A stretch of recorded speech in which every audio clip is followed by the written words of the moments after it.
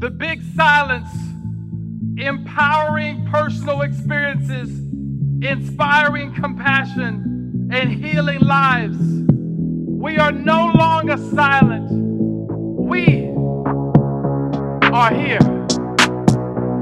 The Big Silence. Hello and welcome to the Big Silence podcast. I am your host, Karina Dawn. I'm a mental health advocate, wellness entrepreneur, and co-founder of the leading women's fitness community, Tone It Up. I'm also a New York Times bestselling author and founder of the nonprofit, the Big Silence Foundation.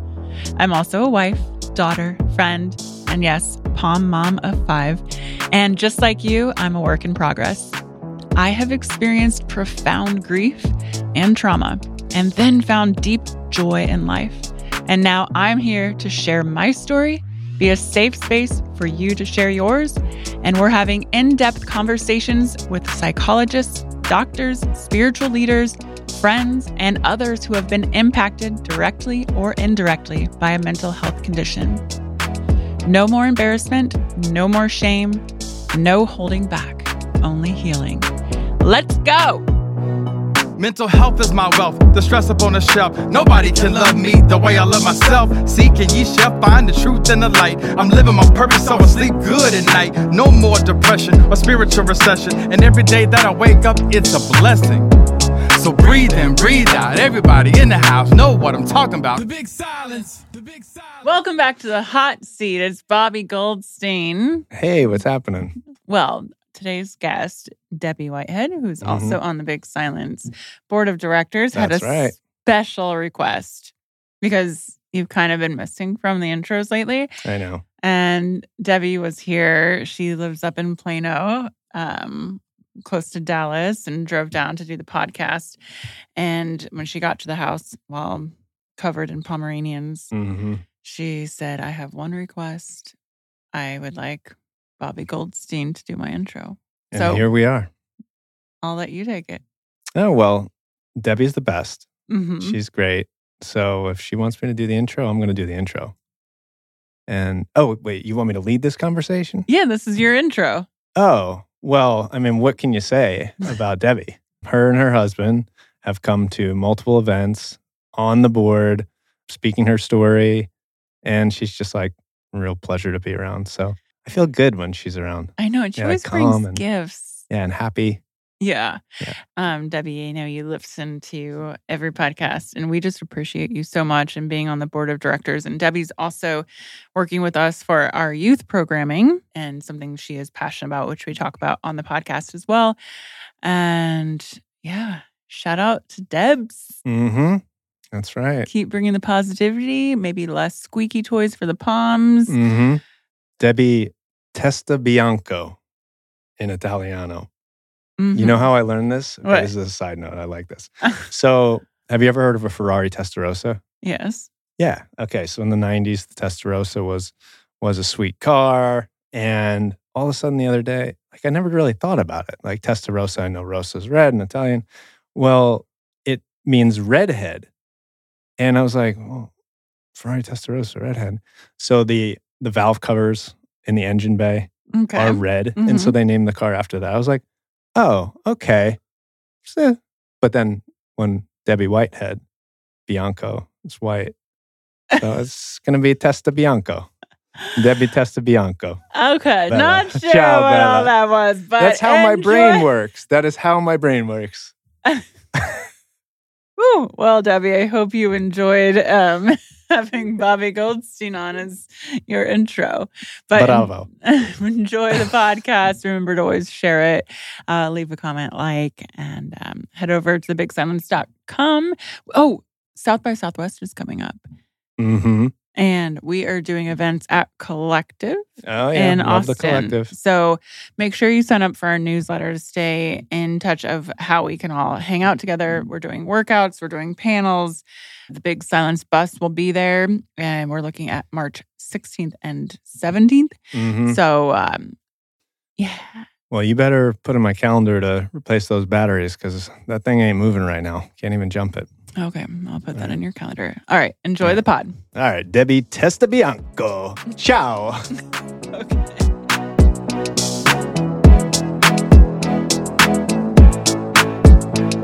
So welcome to the podcast, Debbie Whitehead. Thank you so much, Karina. It's such an honor to be here. I'm thrilled. Thank you. Well, it's been an honor to have you be a part of The Big Silence as our board member, as a licensed counselor and therapist, and just getting to know you. And so we met back in 2017, yeah? Yeah. Yes, I have proof. Yeah, you were touring with Tone It Up, and my daughter and I have followed you for a really long time. I want to say pretty much the beginning of Tone It Up when you had your Bravo show and watched all of them. Yeah, I live vicariously through my kids, by the way. Just throw that out there. And so, yeah, I got to meet you, and I have the best picture where I'm just like holding on to you and had to give you a big hug. And it just blows my mind that now I would be sitting here with you and working with you on something that I'm so passionate about, mental health, as you've created The Big Silence. So thank you for all the work that you're doing. It's incredible. And it's a full circle moment for me. Yeah, and I love that. We met through Tone It Up and your daughter. Shout out. Yeah, the Fit Flamingo. Yes. And now you're here and we're doing so many cool things together, which we can talk more about through our youth programming, which you focus a lot on youth and your counseling and your programming. And so Debbie lives in Dallas. I live in Plano. So it's about, I always say I'm like, I'm more the little. No, I always say Dallas, actually. My husband says Plano, but we live in Plano. Yeah. So it was so interesting as we've gotten to know you. So you reached out to Rachel, or you and Rachel, our executive director at the foundation, and AKA my sister, started DMing each other and just getting to know each other and becoming friends there and like making this full circle connection. And now you've been here in Austin with us a few times. Yeah. I'm so grateful. Yeah. I mean, you're fun. I mean, last time we hung out was in one day we went from breath work with Gwen Dittmar. That was life-changing, actually. Yeah. Yeah.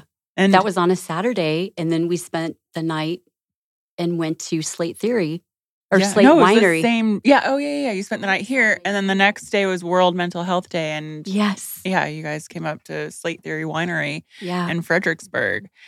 And there was something that we talked about after breathwork, because breathwork can really open up a lot of voice and thoughts. And you shared something about your trauma background. Yeah. Because in your work now, you do a lot of trauma therapy. Definitely. Yeah. I've been a counselor. Actually, this year will be 30 years that I've been a licensed professional counselor. And I've had my own trauma. And I always say I'm a survivor. Well, actually, I say I'm a thriver, not just a survivor of childhood sexual abuse. And so the day we did the breath work was another growing opportunity for me. I feel like I'm on this lifelong journey of healing. I think healing is always a journey and it's lifelong. But that day when we did the breath work, I'm always working on using my voice because I was actually sexually molested by my dad, and it was my biological dad. Sometimes you kind of hear it's a stepdad, it's an uncle, it's a grandfather, but it was my biological dad. And I was molested by him for 8 years of my childhood. And so, it was very painful time. And so you didn't realize that until later in life. And there was a sign that reminded you, and then you went back to those memories. Yeah, it was actually a newspaper. So I was in my second year of college. I'd gone to a private art school in Atlanta, Georgia for like a year. And then some things happened in my family. So I moved back home, ended up transferring to the University of Florida in Gainesville. I grew up in Southwest Florida. And so there was, I believe it was like a Saturday or a Sunday morning, and I was sharing an apartment with my childhood best friend. His name's Kenny, and we were sharing an apartment together for a few months. And I just happened to open up the newspaper that morning, and on the front page was a psychologist that was working with college-age girls that had been sexually abused. And I shared the story that it was like a flood of emotions, was like a tsunami that just hit me. I had repressed everything that had happened from the 2nd grade until the 10th grade. That's when I was sexually molested by my dad. I had repressed my experience and my emotions for 4 years. Like literally didn't think about it at all for 4 years. And so that morning when I opened up the newspaper and saw the psychologist working with these college-aged girls, I was like, I looked at my friend Kenny and I said, this happened to me. And he was like, there's no way. Like, I mean, we're talking elementary school friend, like family friend, not just an acquaintance. So he's been with you day to day, like best friend, like through and through. And like, you never talked about anything? Never. I'd never shared it with any of my friends, no family member, no one. And so, it was that day that it came back to me. I ended up being in bed for like 3 days because I was so traumatized. Yeah. So going back to then as a kid, of course, we have these conversations. They're not always easy. Yeah. But it's for others to hear and feel like they're not alone, hear that this happens. But can we talk about repression? Yeah, definitely. Yeah. Repression is our brain's way of protecting us. And I knew those 4 years, as I look back, it was such a time of transition. Like I didn't feel safe. And I think when we repress our emotions, we don't feel safe, right? Like we don't feel protected. We don't feel like I have the right people maybe in my life or the right tools possibly. For me, it was help because I ended up going to see that psychologist who wrote that article. Oh, wow. Yeah, he saw me for several sessions and connected me to a support group. It was amazing. And so now as I look back, I go, oh my gosh, my brain had been protecting me for those 4 years. And that's what repression does. Repression is our brain's way of saying, I got you. I'm going to take care of you until you can open up about this. It's so interesting too with repression, and it can be so many different instances. Because even Rachel and I, when Rachel's in town in Austin or when she would come out to California, we'll stay up till like 2 a.m. and be like, do you remember this? And she's 2 years older than me. And I'm like, no. Yeah. And that's that like trauma brain. Yeah, it's amazing.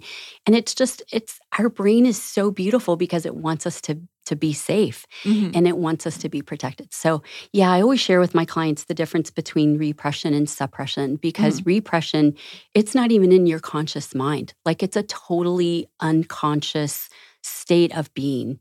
And suppression is when you choose to like, okay, I'm going to table this emotion to go have fun. Like if I had a bump with my husband and maybe we're going out to dinner and I'm like, I really want to have a great dinner. So I'm going to kind of table this emotion. I'm going to bring it up later. I'm definitely going to deal with it, but just not right now. So I'm going to push it to the side. And so it's more of a conscious thing. So when you were with Kenny, how long ago was that? My gosh. That was like 36 years ago. Okay. So then you have this like maybe even a little bit more. Could you then, without getting into detail, but then all of a sudden it just comes back. Did you feel like you were freaking crazy? Yeah. It was so amazing, Karina, because I remembered everything. Like it like seriously like a tsunami. It just plowed me. I could feel it in my body. I almost could like smell it. I could remember like all of the specific things that had happened to me. And so, sorry, I'll put a little PSA before this podcast, but did your father have something happen to him?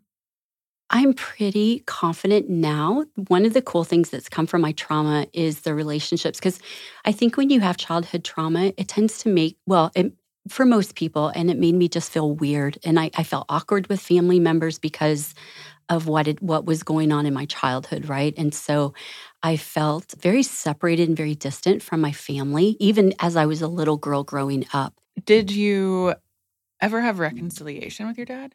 So, okay, so it's kind of without telling like all the details. Yeah, and you asked me about my dad. One of the things that came out of what I experienced was being close to a lot of my relatives as an adult. And so I have found out since then that there was a lot of like sexual abuse, alcoholism, a lot of like mental health issues in my dad's family. And also, I want to say in my mom's family too, because I think she played a big part of me being molested too. Like she didn't protect me. There's that's like a whole nother story. Yeah. But I think, my dad definitely had his own trauma. And never went through the healing. Never. The therapy. And I did confront him.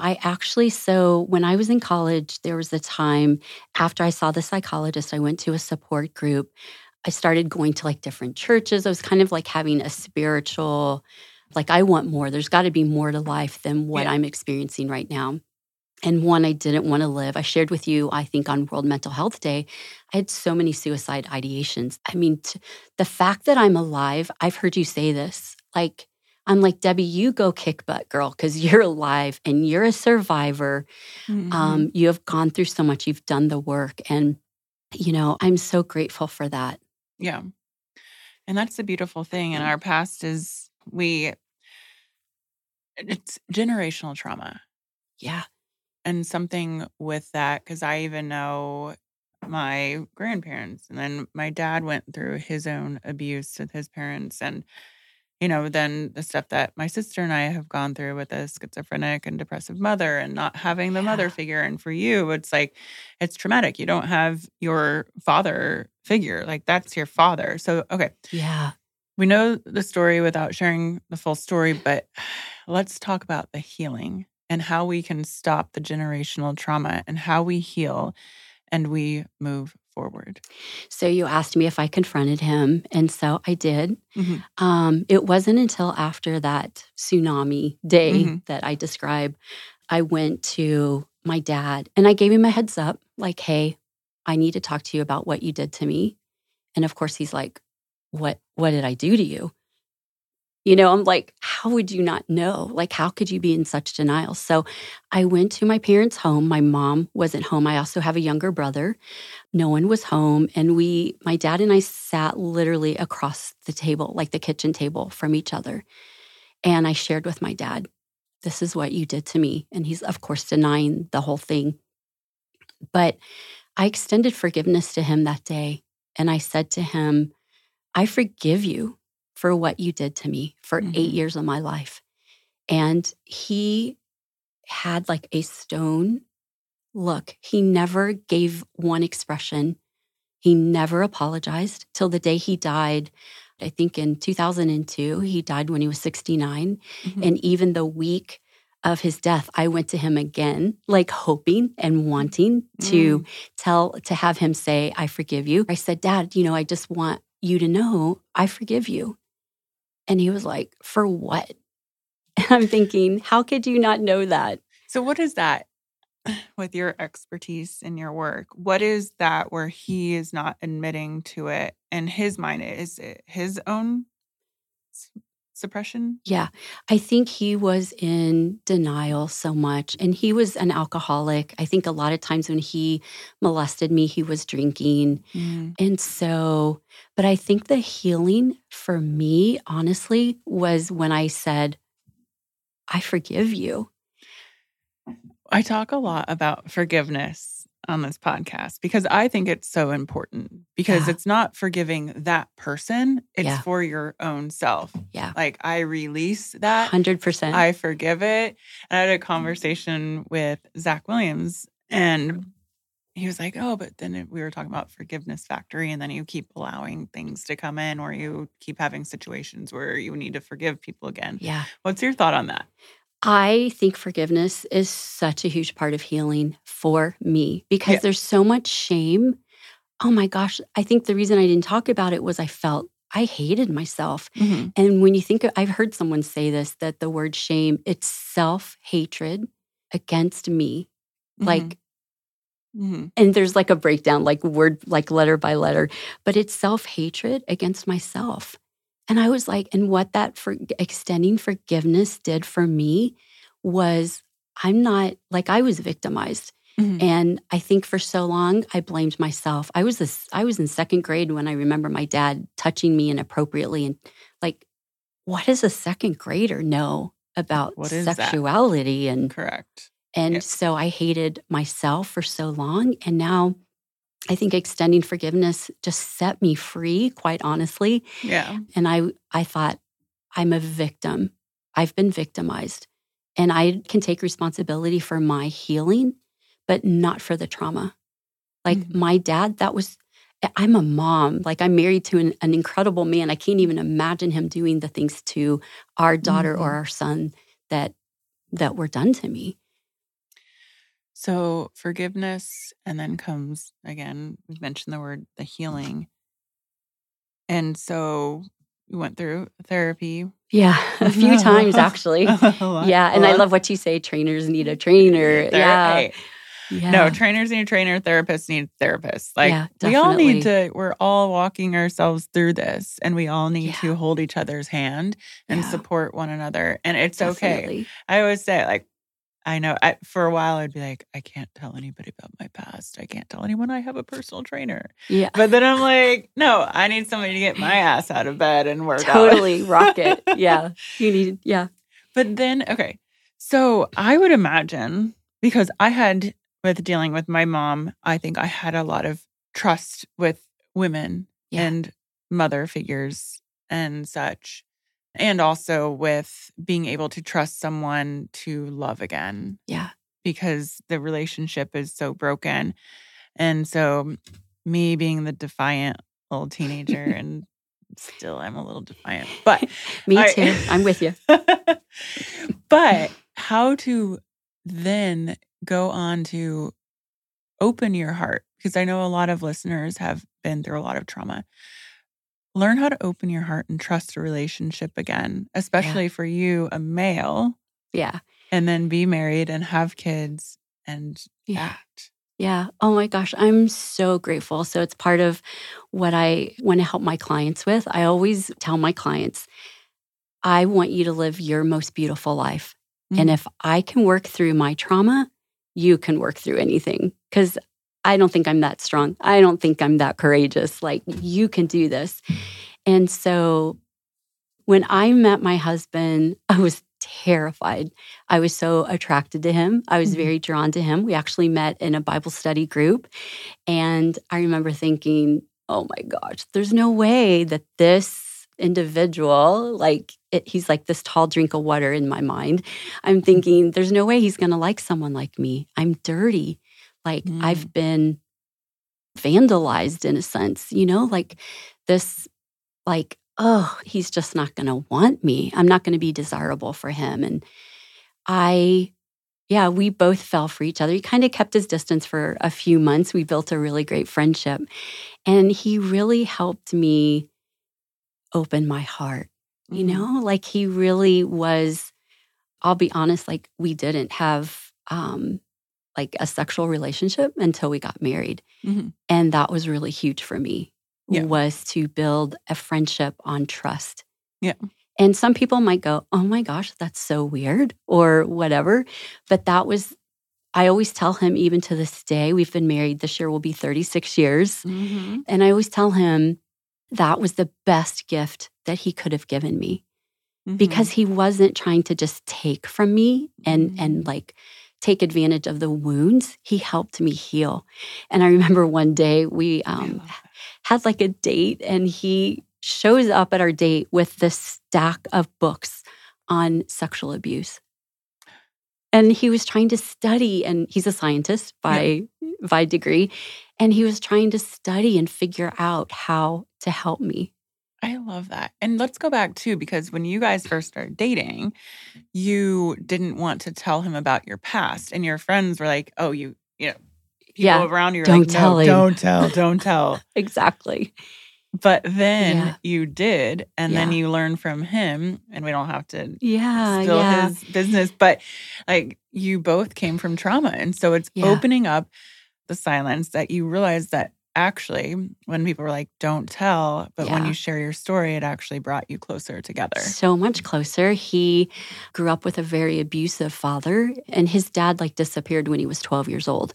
And so, I just remember thinking, oh my gosh, we're both wounded, but we're going to help each other heal. And that's what I love even about being a therapist, is that I get to witness people's wounds. And it's so important for married couples to do that. It's when I work with married couples, that's one of the things that I address, is make sure that you guys, the two of you, can witness the wounds that you each have. Now, not all husbands or wives are equipped to do that. And so that's where therapy comes in, maybe a support group or having other friends that can help you. But it's so important, I think, for any relationship, for any person to be able to have your wounds witnessed by someone, and especially in a marriage. I think it's really, really important. Yeah. And shout out, he was the only male that participated in breathwork, and he fully opened up. He's like, I have a few things to say. He actually, I was so proud of him that day. Yeah. I can't even, we still talk about it because that was such, I mean, of course, I'm a therapist. Like, I've gone through so much of my own counseling. I'm working on myself every day. But, you know, he's a scientist, not always like right there emotionally. He's had to learn a lot, poor guy. But yeah, he's a rock star. He's amazing. I really have to lift him up. Yeah. Yeah. So, okay. So you go through this trauma, and how do you get into being a therapist? It's so funny because I started off going to an art and fashion school, and I thought, I'm going to be a photojournalist and all these things. But, you know, I think God had a great plan for me, honestly. I think it was divine intervention because I was helped. I always say I had the most incredible people in my life helping me. The gratitude that I feel for people believing in me and helping me and guiding me, believing in me more than I ever believed in myself, really, I think, led me to, I want to be this for somebody else. Even if it's one person, I want to help someone heal like I've been healed. And so, yeah, I think that being a counselor is a long road. It's not an easy path if people want to become a counselor, but it's been such a beautiful, beautiful gift that hopefully I can give back to my clients. And you absolutely do. You do to us, even at the Big Silence, and just even everything you're contributing and what we're coming out with, the youth programming. So you have a program out for youth, and we're intertwining that with the Big Silence and what we're launching this year. What made you want to focus on the youth? I think, you know, I've heard you say this too, Karina, is that you wish there's certain tools you wish you had when you were going through what you and Rachel went through with your mom. And I feel like that too. Like, where were the people? Like, where were the family members that could have said something? And there wasn't. I mean, I remember the first time I heard about the word incest or childhood sexual abuse. I was, I think, a junior in high school, and my psychology teacher was talking about it.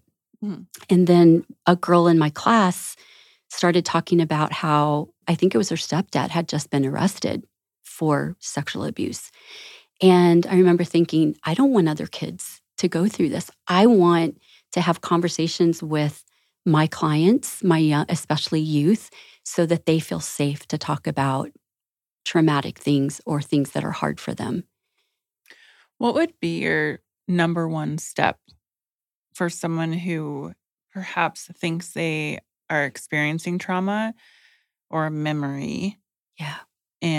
But they don't know how to speak up or get help, and like are very unsure. I can imagine it being very confusing. Like, what would the first step be? I think if there is someone safe in their life to talk, to get it out. I think now there are definitely, I know you guys have the crisis hotline. I think that it would even be a safe place because it's confidential, totally confidential. And just to point out, you can text HERO, HERO, to 741-741 24/7 hours a day, completely confidential. That's incredible. Like, had I even known about a hotline, I'm pretty confident I would have called someone because I didn't know who. I felt so lost. And so again, back to the shame and just how I felt about myself. Like, I didn't know who could understand this, who wouldn't think it's my fault. There's just so many questions you have when you're experiencing trauma. But yeah, I think if they have a thought, like, find somebody safe. Yeah.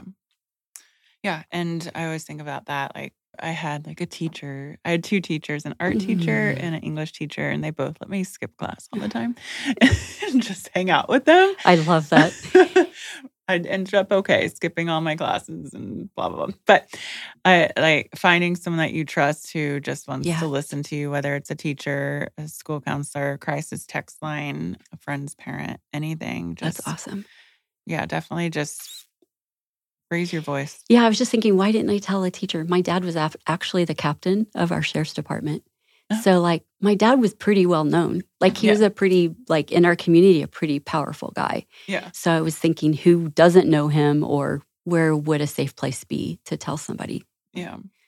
Well, let's move on to another light subject. I know it's a heavy topic. Grief. Yeah. You have lost both parents. Yeah. And grief. And so Bobby and I actually are in couples therapy now, in no shame in that game. No, like that's awesome. I commend you. Yeah. Yeah. Everyone's like, oh my gosh, I'm in couples therapy. But then I talk to like everyone I work with, my friends are like, oh yeah, I've been married like 36, 40 years. Like this is everyone perfect. Should be in therapy. Okay. I mean, to have an hour conversation with someone objectively. Yeah. It's a win-win. Yeah, my therapist that we're seeing now, she also, not just with couples, but she also specializes in grief. And I think that there's been a lot of learning for us, too, to understand the dynamic of me and my mother and losing her and grief. Yeah. And she was saying that her name is Lori, and how like year 2 of grief is actually worse than year 1. Wow. But anyway, so advice on grief, I feel like we're in a time where there is a lot of grief, not only from getting older and losing our parents, but then the pandemic and suicide rates are high, and fentanyl and all these things. Let's talk about grief. Grief, in my mind, is the emotion that is talked about the least in our society. Mm-hmm. And grief is, you're right, it's rampant. And it's something that we experience a lot, but we're not taught. Like when you think about back again to the youth, like we're not taught as kids how to deal with grief or any emotion. But I think in particular, grief is such a hard emotion to address because like our culture doesn't even know what to do with it. Like our society doesn't teach us to grieve. I think there's a lot of cultures that teach grief so much better than we do. Mm-hmm. And so grief to me is an emotion that we don't like to address or experience. It's uncomfortable. We all have a journey with grief. We all grieve so differently. And I always tell my friends who are grieving, I have a couple of friends recently who, one, her husband has a cancer diagnosis. Mm-hmm. Another one just lost a mom. Another friend just lost a dad. And I always say, don't compare your grief to anybody else. Yeah. You grieve how you want to grieve, but grieve, definitely grieve. And it's a journey, I think, for each of us that we can't compare ourselves to other people. And we tend to do as a society. Well, of course, with social media and this and that. And Yeah. Okay, so let's talk about the tips of, okay, I'm feeling this way. I'm a trauma survivor. What did you say? It was not survivor. A thriver. Trauma thriver. I am a thriver. Yes. Yeah. And I know that you believe that physical health and mental health go hand in hand, as I do too. Yeah. So talk about that a little more. Yeah. So I always tell my clients, address the big things. Like if you have trauma, if there's something you need to work through, work on those. And then the maintenance things in my mind are, and I got certified a few years ago as a personal trainer and I became a nutrition coach because mental health isn't just dealing with emotions. That's a huge, huge component. Mm-hmm. But the maintenance part is move your body every single day back to like self-hatred. Mm-hmm. Let's give up the self-hatred from your trauma or whatever you've experienced, and let's love ourselves. And so that's maintaining the smaller things, right? Like moving your body, eating nutritiously. I love home-cooked meals, organic if you can, but the highest quality foods that you can. have best friends, have relationships, have friendships, like do things that you enjoy, live out your passion. Those are all ways that I think we do the minimal things, like the smaller things every single day. Yeah. The things to be consistent in.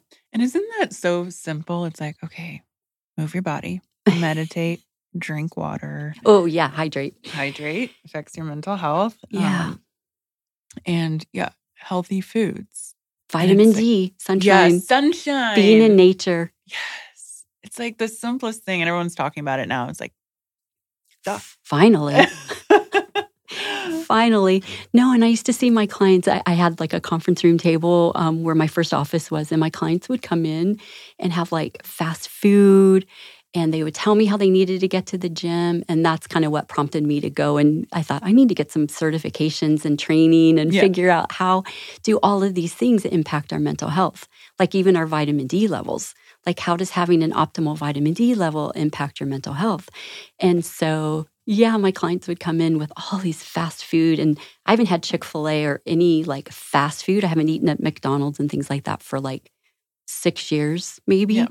And so, I'm like, give up the fast food, cook home-cooked meals if you can, high-quality foods. Home-cooked meals are very therapeutic, as if you follow me on Instagram. Yes, you've been cranking. I'm proud of you. Right? Yeah. I know. But Rachel and I are going to make another home-cooked meal tonight. I love it. I love it. Just to like cutting the onions or the vegetables. It's so therapeutic, right? Yeah. Versus just like, I mean, I do love French fries, but. Yeah. Oh, well, come on. I mean, I could eat a whole pizza myself. So, yeah. I mean, you have those moments, but like what we eat definitely affects our mental health. Yeah. So that might sound like a big task for someone starting from the beginning of not feeling well, not feeling healthy. Yeah. Like, oh my gosh, I have to move my body. I have to meditate. I have to drink water. I have to do this. And it's usually the last thing we want to do when we don't feel well emotionally. So baby steps. Yeah. How would you do that? I mean, I love what you said, even just drink water. That was actually one of my New Year's goals. And someone was like harassing me like, oh yeah, like New Year's goal, drink more water. Yeah. Like Debbie's dealt with all the big stuff. And I was like, no, that's so huge because we forget to drink water. Like hydration's so important. Yeah. I think just take one thing at a time. You know, if you can move your body, if you can get outside and take a walk in nature for 10 minutes. Yeah. Do that. It doesn't have to be moving your body for an hour. No. Even my trainer, she's like, I know you're always 15 minutes late because you don't want to work out for a full hour. I'm like, yeah. Oh my gosh, I love it. I love that. But she's also the baby steps. Like when I'm in a funk, she's like, can you get in your car and drive to the gym? I said, yeah. She's like, we'll sit on the couch. Yeah. We'll just talk. I love it. And sometimes that's exactly what you need. Yeah. But then I end up moving my body. And then I'm like, okay, thank you. But it's just like overwhelmed. But even with my New Year's goals, I have a calendar and I write down, okay, and there's like little check boxes for 7 days a week. How many days are in a week? I love it. And I'm like, meditate, move my body, go in the cold plunge, drink water, do this. Yeah. And but at the top, I don't tell myself I have to do it 7 days a week. I say 4 times a week. These are my goals to do these things. And then it's more achievable because if you just like overwhelm yourself, then you just are like, forget it. Yeah. Well, and you end up probably not doing it because it's so overwhelming and you're not motivated. You don't know where to start. So start small. Just do something little. And then therapy, because I'm a true believer in therapy. I've been in it, in and out of it, and back in again. And I have wonderful therapists, psychiatrists, life coaches, everything, spiritual psychologists. And I think it's so important to have a team. But let's talk about how therapy is not always affordable. Yeah. And covered by insurance. It's always the number one conversation. Yeah. Well, first of all, there's so many different therapists, right? We know there's so many different modalities. So finding the right therapist for you is also what you can afford. And so I just found out, I know some therapists who charge $250 an hour. I've never done that personally because I've been there. I was the poor, starving college student who had a couple pro bono sessions with a counselor, a couple of times actually. And so I think it's important to find someone in your price range. I know for me, I don't take insurance because I don't give my clients a diagnosis. Just kind of a personal conviction I have. I have people who come to me 15 years ago were diagnosed with depression. And as much as I know that labels are helpful and good and appropriate at times, I don't want my clients to hang their whole life on a label. I'm depressive. That's it. Yes. Right. A diagnosis does not make your life, like that is not who you are. It does not define you. I teach it as their symptoms. Let's get to the root. Let's dig. Let's get to the bottom. So I think find a therapist that's in your price range.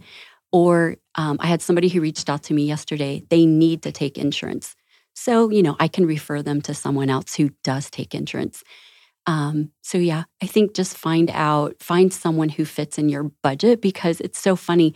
I mean, I've been a counselor for 30 years, but I charge a different rate than maybe someone who has less experience. So it depends really what's important to you. And if insurance is important to you, definitely find someone on your plan. Yeah. And a lot of people don't, well, two things. A lot of people don't realize that in their company insurance, because even at Tone It Up, it is 100% covered mental health and zero deductible. Wow. And I was like, wait, we're not even telling our employees that. Yeah. Number two, because if you don't have a therapist who takes insurance, which is very common, the big silence. We have a Therapy for All program. It's amazing. Yeah. And we're trying to help those. And there's an application on our website where you can apply for a scholarship. And we have had, client or whatever you want to say, our community get therapy when they could not afford it and their insurance didn't cover it. So that's one of our biggest things. Yeah. Go big silence. Yeah. That's amazing, Karina. Yeah. Well, Debbie, any last thoughts, inspiration? Any inspiration? Because I see you and you you the house and you bring all the Pomeranians toys. You always show up with a gift. You're so happy and cheerful and grateful. And you've been through it all. You are not a victim. You are thriving. You have this beautiful family. Maybe any inspiration for someone who is feeling stuck? Live your most authentic life.